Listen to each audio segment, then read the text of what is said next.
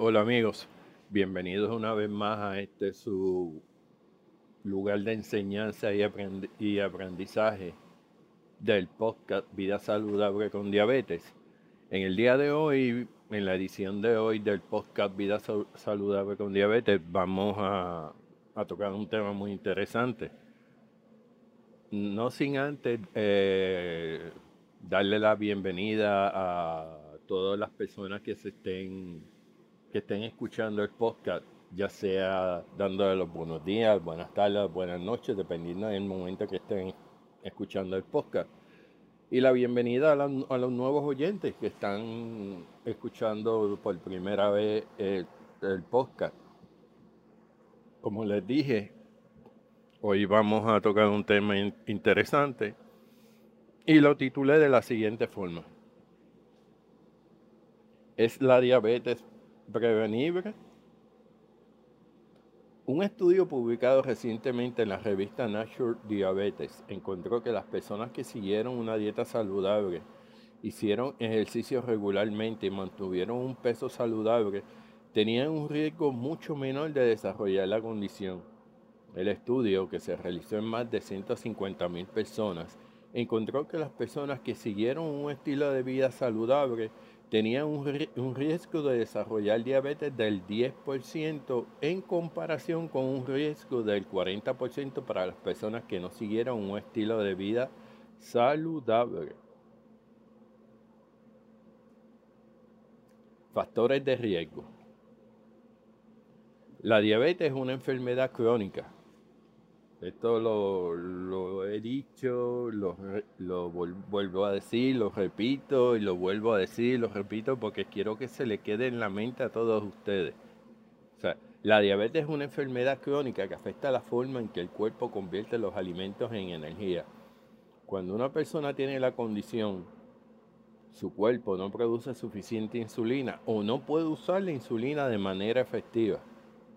La insulina es una hormona que ayuda a la célula a usar la azúcar en la glucosa, que es el azúcar en la sangre, como energía. Hay varios factores que pueden aumentar el riesgo de desarrollar la condición, incluyendo 1. Obesidad. La obesidad es el factor de riesgo más importante para la diabetes tipo 2. Las personas con obesidad tienen un mayor riesgo de desarrollar resistencia a la insulina, una condición en que las células del cuerpo no responden adecuadamente a la insulina.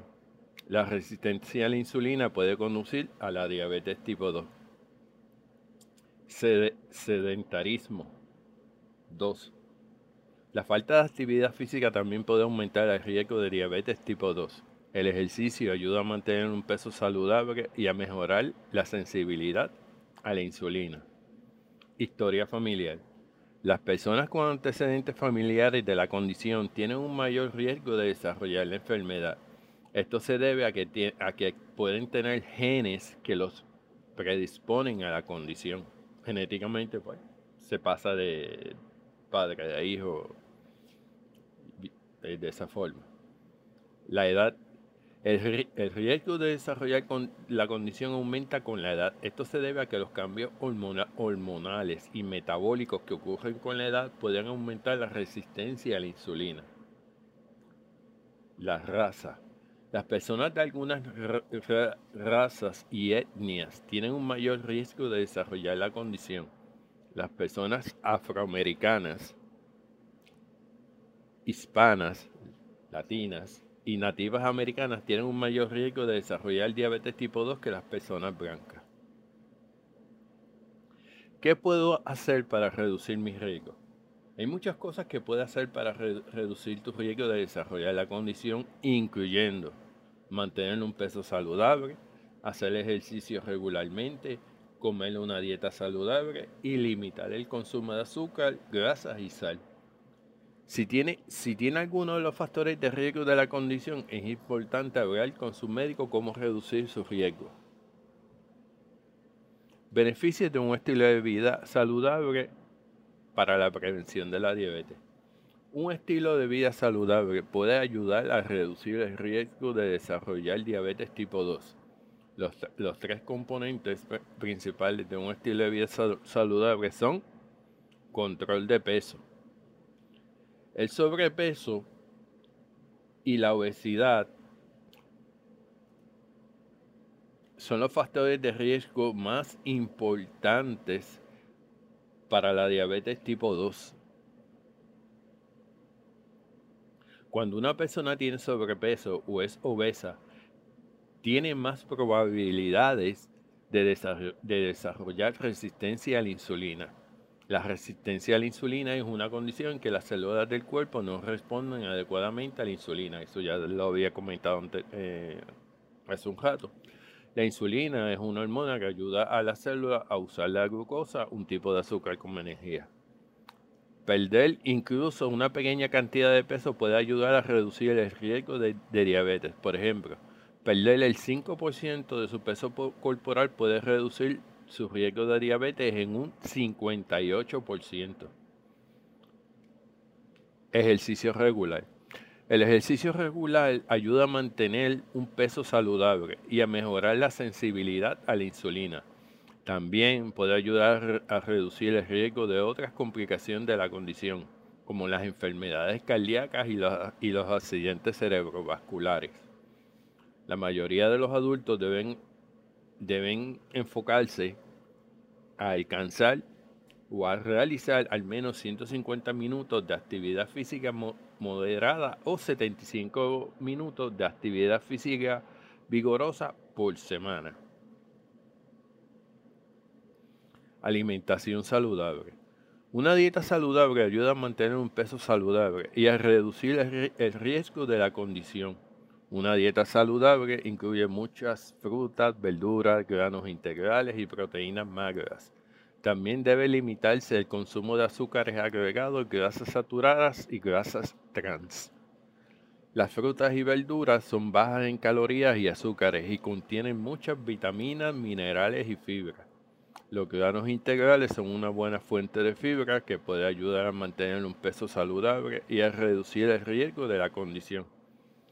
Las proteínas magras como el pescado, el pollo y las legumbres son una buena fuente de proteínas sin grasa.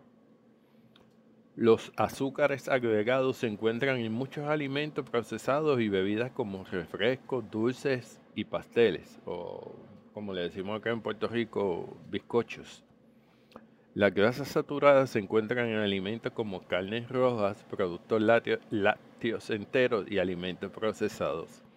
Las grasas trans se encuentran en alimentos procesados como galletas, pasteles o bizcochos, como decimos acá, margarina. Conclusión. Un estilo de vida saludable es la mejor manera de reducir su riesgo de desarrollar diabetes tipo 2. Si tiene algún factor de riesgo de la enfermedad, es importante hablar con su médico sobre cómo reducir su riesgo. Consejos prácticos para un estilo de vida saludable. Seguir un estilo de vida saludable puede ser un desafío, pero hay muchas cosas que puede hacer para que sea más fácil. Aquí hay algunos consejos prácticos. Comer frutas, verduras y cereales integrales. Las frutas, verduras y cereales integrales son alimentos saludables que pueden ayudar a mantener un peso saludable y reducir el riesgo de enfermedad. Las frutas y verduras son bajas en calorías y azúcares y contienen muchas vitaminas, minerales y fibra. Los cereales integrales son una buena fuente de fibra que puede ayudar a mantener un peso saludable y a reducir el riesgo de la enfermedad. Consejo práctico. Intente comer al menos 5 porciones de frutas y verduras al día.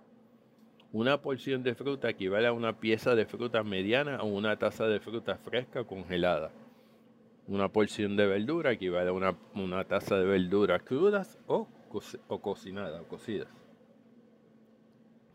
Limitar el consumo de azúcar, grasas y sal. Los alimentos con alto contenido de azúcar, grasas y sal pueden ser perjudiciales para la salud.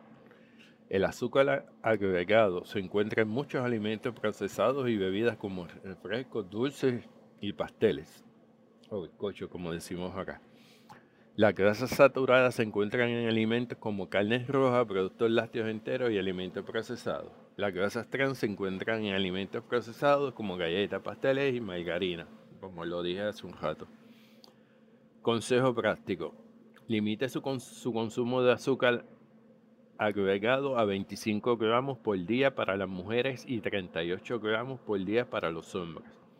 Limite su consumo de grasas saturadas a menos del 10% de sus calorías diarias y su consumo de grasas trans a menos de 2 gramos por día. Hacer al menos 30 minutos de ejercicio la mayoría de los días. El ejercicio regular es una parte importante de un estilo de vida saludable.